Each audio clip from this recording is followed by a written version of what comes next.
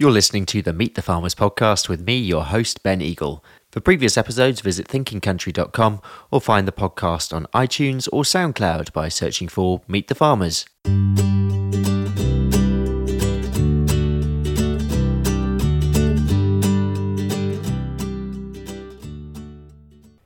Hello and welcome to episode 45 of Meet the Farmers. Today I'm in Suffolk with Sally and Sian Bendel, who run Hollow Trees Farm, which is a 140-acre farm just west of Ipswich.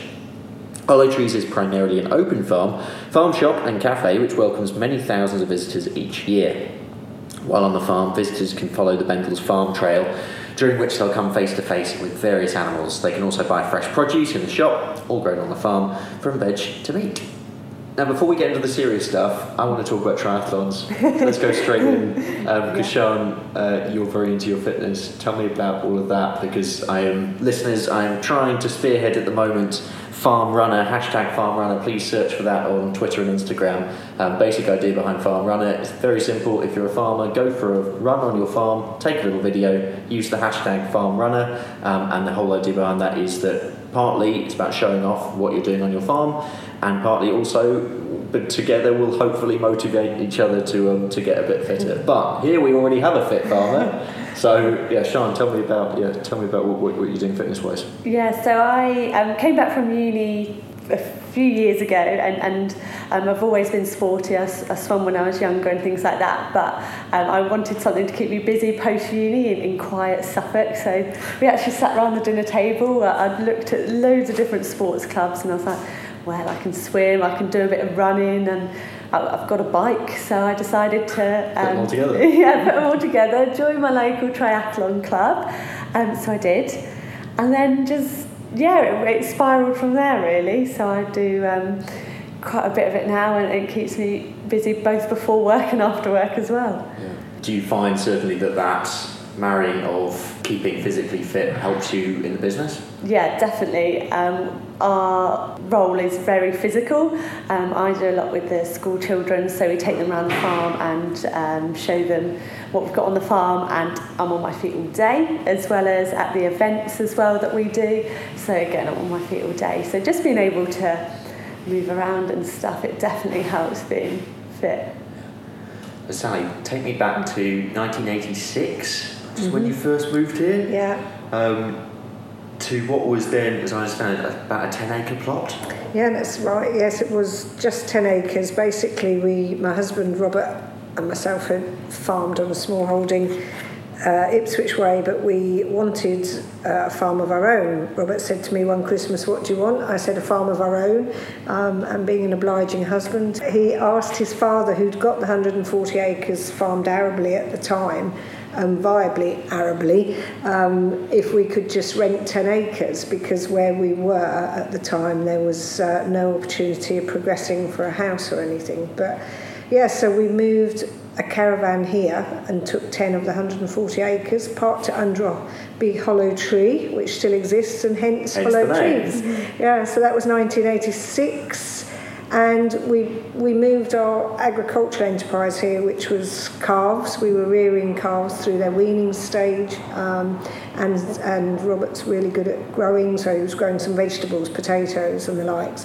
And we started with just a roadside table, to be honest.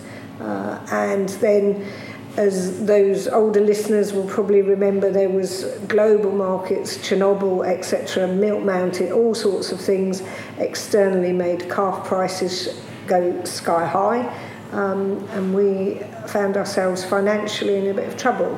And the thing that was doing well was the roadside table. So that obliging husband asked me again, what would I like? And I said, a shed, please, so I can build a farm shop. And that was 1986, 87 time. Okay. 87 obviously was the hurricane that we had, so that wasn't brilliantly easy. We had our first son that night as well, so that was interesting. Yes, we don't do things sort of, just the norm here at Hollow Trees. But yeah, so, and it's just grown from there. It's been an evolution, because we had, in honesty, got ourselves into financial sort of issues, and we vowed never to do that again. So we've never borrowed heavily or anything. We've just gone as we could when we could. So it was all about recognising which bit of the business was doing slightly better at one time.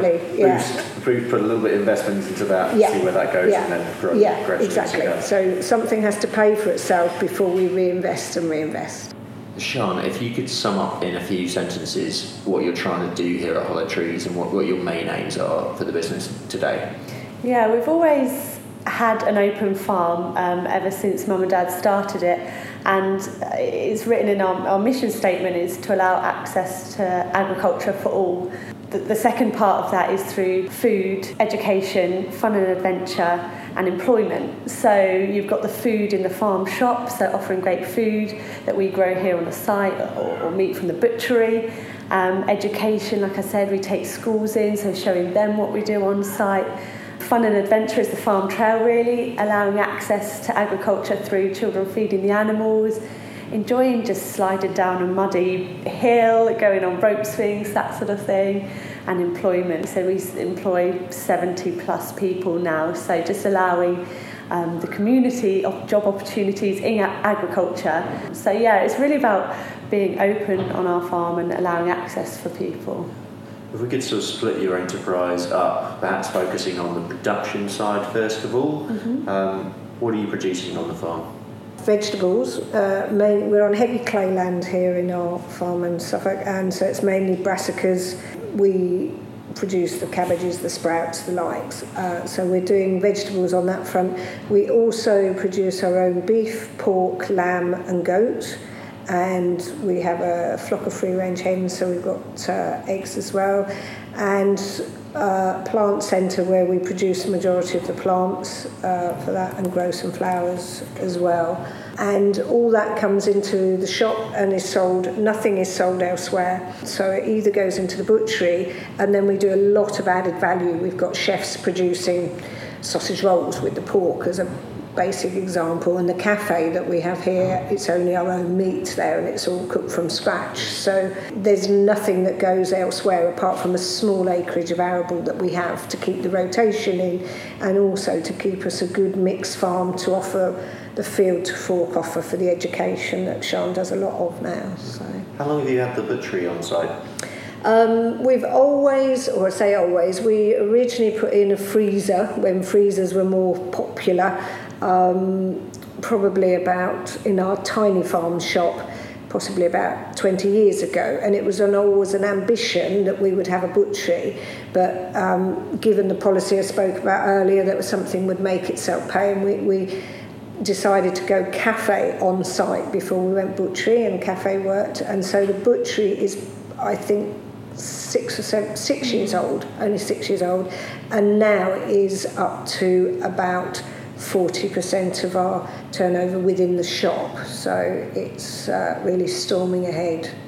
So when and why did you decide to bring people, the public, onto the farm? As Sian said earlier, we've always had an open farm policy. We've always been quite allowing people to look at the animals, and we had calves, and calves are always an attraction. People love to see, and so they'd come to this roadside table and call, can we just pop in and have a look at the animals? So as well as doing beef calves through their weaning stage, we also did for a short time loose house veal calves, which again have that word veal has a stigma attached to it. So we were also quite proud of our loose house veal system, and so it was come and see what we do. We've nothing to hide, which has always been how we feel. So the combination of people wanting to see little calves and for us wanting to say to people, come and see how we do it, because, farming can have a reputation where we're not doing things properly, meant we've got people all over the place. And that was becoming, as much as nice it was becoming a bit of an issue. So I recall a friend coming to me one September time and saying, why don't you put this into a proper path round? Why don't you sort of get it so you only know where people are going, so you don't find them in your garden on the children's trampoline, which we did one day. Things like that. So we did. It was like a light bulb moment for me. By the October, this was September, by the October we'd got the start of what we call is now our farm trail, which was a route around the fields and farm, and that has expanded beyond. Yeah, I was going to say, how have you developed the farm trail over time, or is it fairly similar to how it was on The basics are there, that it goes through the livestock barn, so you literally see the animals that are coming into the butchery. But the competition has increased for farm attractions since we've been here 30 odd years, and it's increased dramatically, and people's leisure time competition has increased as well. For 20 years, I think it was free. We didn't make a charge for it. We saw it as a marketing exercise to bring people to our little village and our farm shop, come and see our animals as well. So it was free. It then became a monster in that, it was so popular. And one Easter we had so many people on site, we couldn't get out of our house with our cars and things like this. Wow. So we decided to put a whopping charge of £1.50 on it. And it was like civil war. Really wasn't it? Yeah. It was a terrible, terrible time. And I know that might sound silly to when you've given people something free for 20 odd years, to start saying there's a charge, it was, and we were called greedy farmers so many times, so much so that as the staff would have, we had less staff then, but they had like an army helmet and a can of Raid behind behind the counters as a joke, because it was like the next person that shouts at me about this. But it was quite an upsetting time as well, because people were genuinely upset, and some were abusive about it as well for that charge.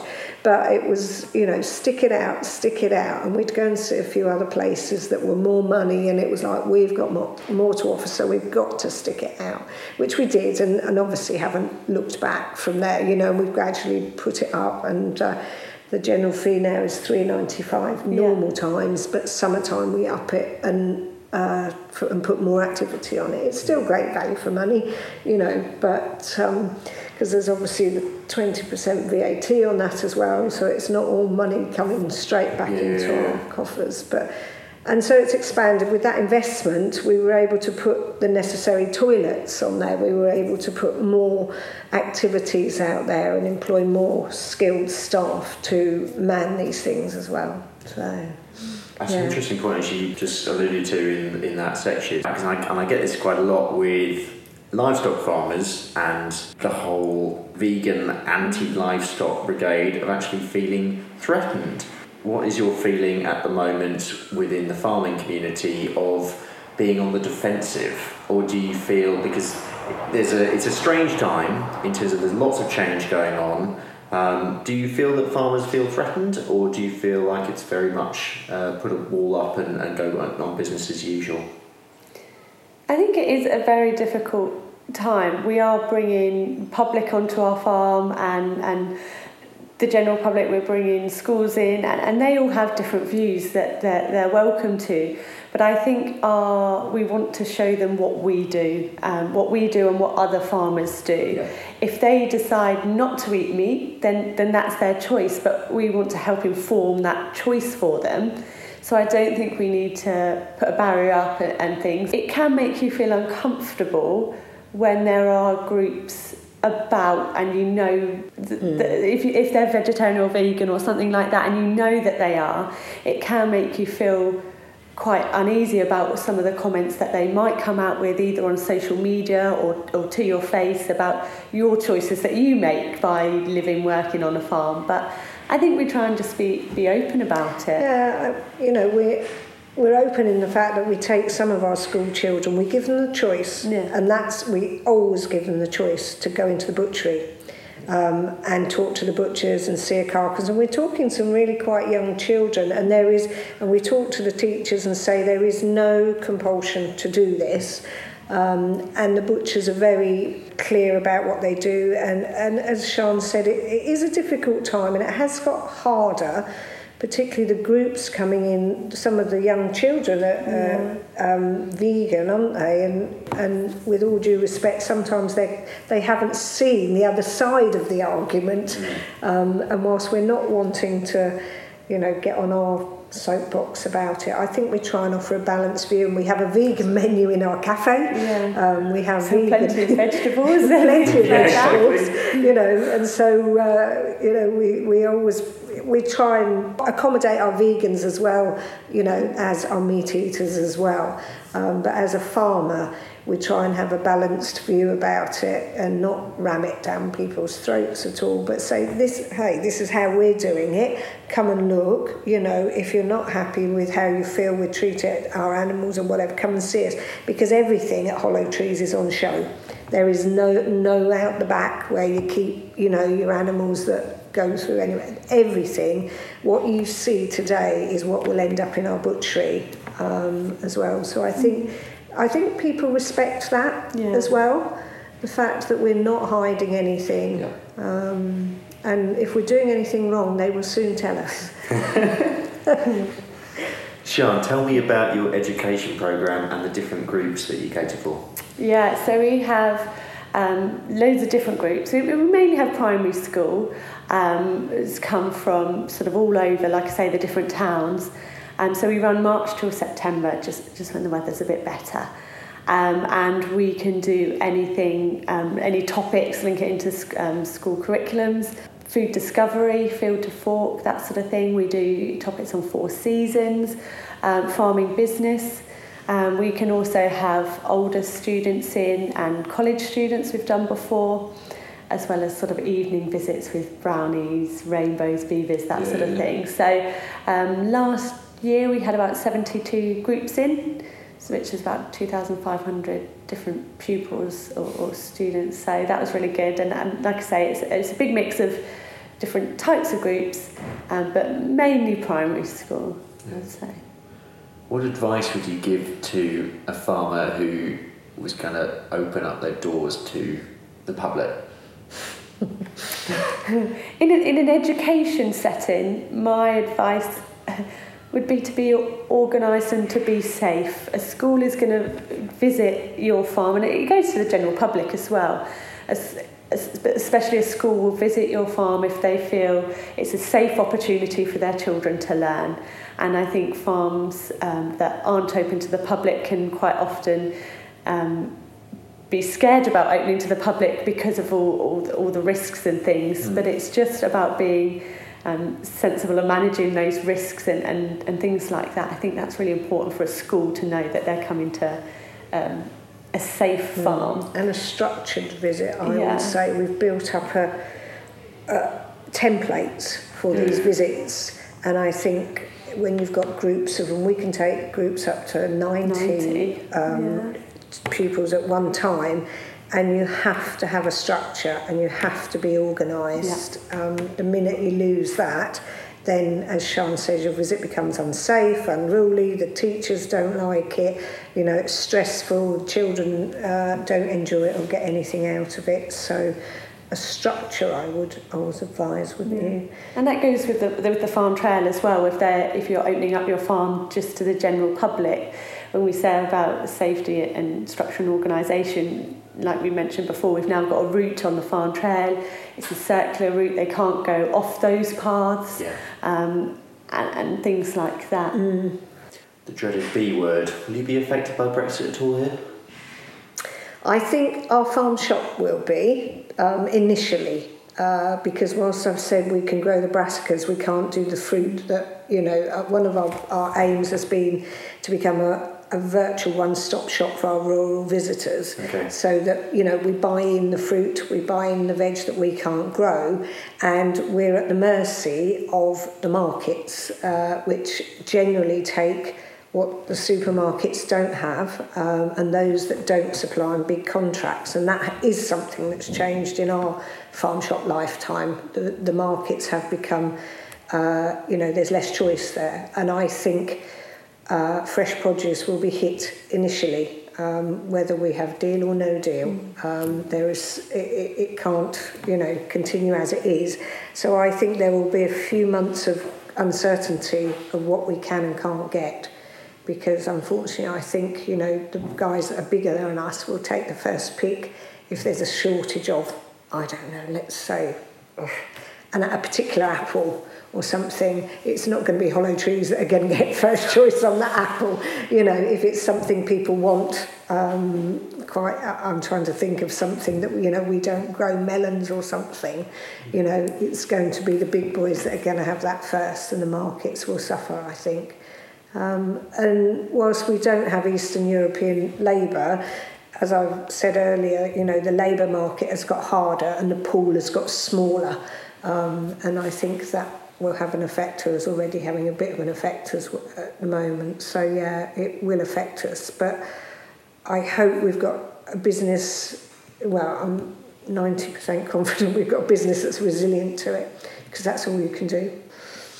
Thinking optimistically about the future, what are you excited for the next few years? I think both of us would love to continue with the education and building that.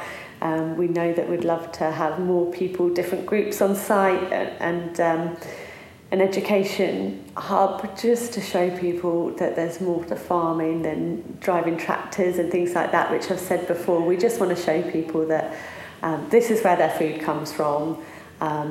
These are your opportunities in farming as well. And there's so much more that we can do, and I think we both have that passion for. Yeah. I mean, Shana's taken the education on for myself, which is great, and I'm really excited watching her grow it. You know, we're trying to forge links with the older students, aren't we? So it's pulling that together. But also we have a very young team that run the whole place now. You know, it's a big team.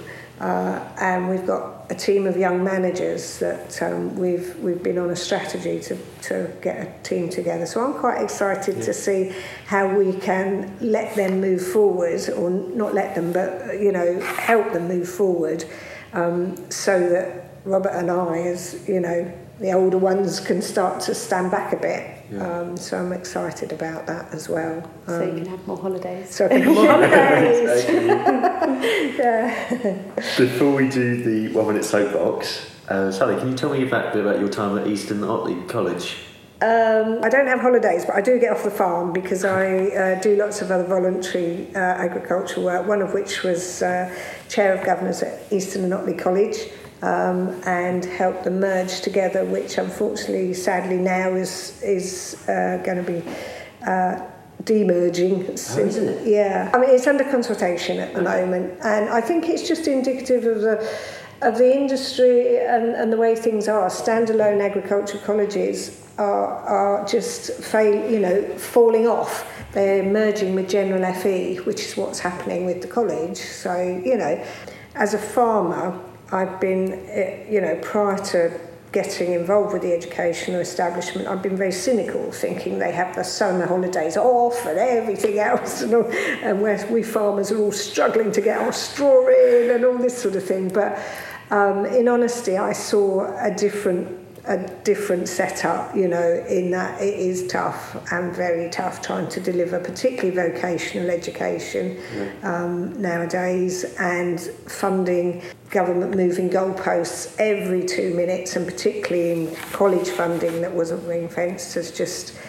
not helped at all. But some fantastic students, some fantastic people that are passionate about education that I hadn't realised were out there. So it was a great time. As I say, it's change ahead with the college now, but I think, unfortunately, that is the way all college education is going, not just our local ones. So they merge as you get, everything is merging. Councils are merging, colleges are it's all happening, isn't it, to cut costs, because that's the environment we're in now. Right, 1 minute soapbox. So, I don't know which one of you are going to do this yet, or you can both do it if you want. But so listeners, this gives guests an opportunity to speak for 1 minute on a subject of their choice. Just getting 1 minute up on the clock. Who wants to do this? Okay, we'll both do it if you like. Okay, Sally first. Okay. So Sally, if you can introduce your subject, you have 1 minute to talk on it, starting now. Okay, so my subject is please don't dismiss our youth, the youth of today that people are always saying are on their phones and everything else, and they're not. We in our team have 34 students and a rolling programme of students all in education, and they are the lifeblood of this place. And we need a bit of management of them. They are high maintenance at times, but please, my plea is to stick with them, and you will find people out there that you never thought could do things. For instance, I'm thinking of a boy that came to us who started on our dishwasher in the cafe, and my goodness, I wanted to sack him 1,000,000 times. Absolutely did. He was useless. He went into the butchery, started an apprentice, and sadly, as great as he was, it didn't quite fit. Went out on the farm and has taken level 3 agriculture, top student, and now with a top seed merchant, found his niche. Brilliant. Thanks, Sally. I stop this. Do you want to do it as well? I don't know. I don't really know. I could go on and on. Once you get on it. Yeah, once you get on it. Okay, Sian, you have 1 minute to introduce your subject, starting now. So my subject is childhood obesity. It's something that I really want to change, and I think farming is so linked to that, and perhaps many people don't see that. I think it is so important to be able to show these children where their food comes from, and there is so much more inside nowadays, and we've got the opportunity here on the farm to be able to let them run around outside and to play games outside and to, like I say, go on those rope swings and things like that. And just enjoy the great outdoors. We have different sort of like wild farm clubs to get them out here and enjoying being outside, but also with wildlife and nature and farming as well. But going back to the point, just showing them where their food is from so that then they can make the decisions about what they choose to eat. Very good. That's quite quick. No, it's super. I don't want either of you have time. I'd love to have a quick look round as well. Yeah, sure. Go around. Stan, so your buildings, first of all, Yeah. which we've just been in, which houses your farm shop. What did this area, and we've got the car park ahead of us, what did this area look like So when you were first before we here? even started, this was just a green paddock, a couple of ponies for the farm sort of on this paddock here, and we brought our caravan under this big hollow tree that we've got beside us, and the building we've just sat in was one of our original calf sheds. Okay. And so we converted that into gradually a shop and so on, and then ironically it became a bit of an issue that we'd got animals next to shop and flies and pigs and all beside each other, so we then took the second farm building and replaced it and moved it to what's now our farmyard. So we've actually moved the farmyard and then we extended the shops. And car park has always been an issue. The bigger we get, the more car park we need. So you can see in front of you lots and lots of cars, and that's gradually increased and is never enough. And our house is now surrounded by cars as well. We live in the centre of all of this. Why not? So is that, on a typical day, how many visitors do you get? Typical day, just thinking about... I know that must vary through the year, but... Yeah, it does vary quite a lot through the year, really. What we're thinking about, an average of 500. Yeah, I'd say about that. It like we say, it varies at different times of the year. I can kind of think of some numbers for, say, our 10-day Halloween event. So that's over October half term, one of our busiest times on the farm trail. And over, I like the pun. Yeah, it's good. Over the 10 days, we'll see sort of 15,000 people through. So that's a figure I've got in my head. But that's one of our busier times. And it sort of depends if you've got people just coming to the farm trail, as families or whatever, or you've just got people coming to the farm shop to buy sort of their tea, or people just coming to the cafe. And the real challenge is to get people from the farm trail, the families, the youngsters, to get into the farm shop to see the good food that we're growing here. So if you built the place again, you wouldn't do it like this. You'd put the farm trail entrance going through the shop, you know. You wouldn't put your house in the middle of it. And you wouldn't put your house in the middle. I can promise you that. Well, it's not a perfect world. So this is the beginning of the farm trail? Yes, it is, yeah. Just this, as we walk up here, this is the start of the trail. And again, this is something that's moved completely from one side of the farm to the other to make it a more circular route. So we're into shed number 1. We have cattle, goats and pigs alongside each other. Is that quite important to have different species in quite a small area from a access point of view? Yeah, it is, but we don't do it purposely. We still consider ourselves a working farm, despite the fact we've got people everywhere. You know, so the reason the animals are where they are is because they need to be in, because the pigs are growing on, or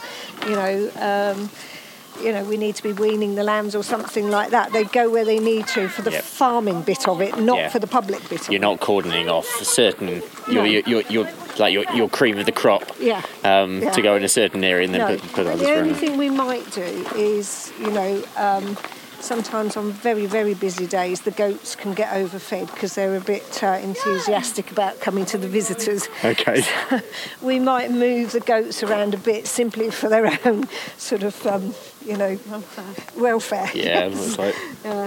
Because, like we've said, numbers vary so much from, some days 1,000 on our really busy days down to some wet day 20, and so you have to adjust your food for your animals accordingly.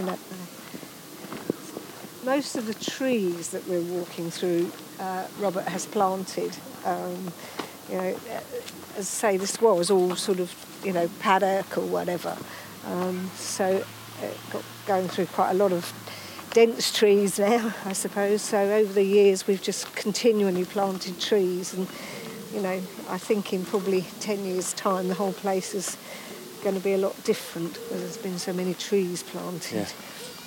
I was going to say, how often do you actually get out onto the trail, both of you? I was out 3 times on it yesterday. Okay. I go through stages where some weeks I'll be out here a lot, other weeks not. It'll be in the in the office for a week and then come out. You're out most days on it with your school. I was going to say, Sian, I take it with the education side, I reckon you're on this most of the time. Yeah, a lot of the time I'll be out here. So one of my team or myself will check the farm trail each morning. We have to do safety checks. So depending who's available, it'll be one of us to do those. And then, with the schools, we come out here. And if you're lucky enough to have a group of 90, we'll be around here 3 times in a day. Normally, like Mum said, you spot something that you want to change, a sign or something. So you end up walking back round here plenty of times. It's not a long route, is it? No, it's about 800 metres if you just do the circular route from running it in the mornings. For sort of mixed ages, that works quite well.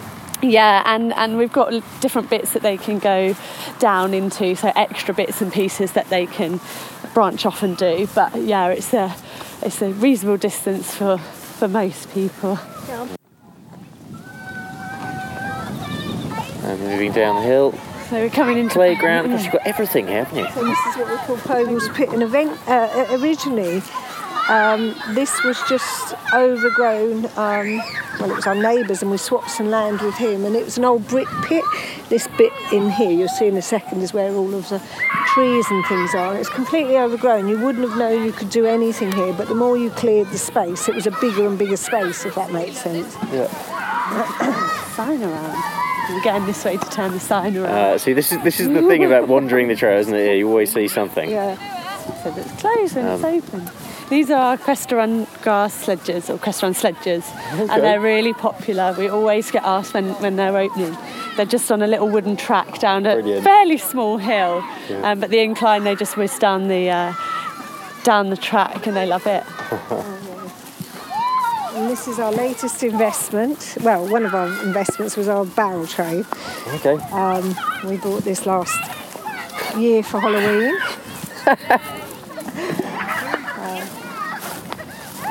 And £10,000. yeah, anybody who works on the farm, you know, they're out there sort of picking veg one minute and driving the barrel train the next. It's not your norm farm work. Multitasking. And a maze? Yeah. So this comes into its own in our October half-term event, and then the cattle or whoever goes into it afterwards. Everything pays its way, as we've always said. Yeah. You know, so the animals go on it afterwards. But so this one is specifically for the October event, which, as Sian said, there's so many people that we've kept a separate maze for that. And the wildflower one, which looks more like a wild thistle one this year, is for the summer, and that should be more of wildflowers, shouldn't it? But Yeah. past years we've had wonderful sunflowers and all sorts of colour, but this year the thistles seem to have got the better of it, don't they? So This is one of the simple investments of yoga balls. Wow. they look like they're deflated by the So- minutes. Not sure whether they're being used for yoga at the moment. No, but they're all for kicking around, and like we said earlier, it's just about getting them outdoors, getting them active, and just a really simple thing of having some yoga balls out here for them to play football with. Or It's the typical cardboard box thing, isn't it? You don't need, you can put anything there, and it's what people make of it. Yeah. No, it's the simple things, and we've always maintained that. As I say, our market isn't the scary high, roller coaster rides or anything like that. It's being on the farm and just having some fun. Yeah. So what are your opening hours? So the farm shop opens at 8:30 until 5:45. Farm trail is just a bit shorter than that, but yeah, and a Sunday 9 till 5. Sian and Sally Bendel at Hollow Trees Farm. You can find out more about Hollow Trees by visiting their website, which is hollowtrees.co.uk. Next time we're sticking with open farms, and I will be meeting Fiona Siddle at Eastern Farm Park, so we're sticking in Suffolk for that. In the meantime, you can catch all previous episodes at thinkingcountry.com and selected episodes on iTunes, SoundCloud or eatfarmnow.com. I'll look forward to you joining me next time on Meet the Farmers.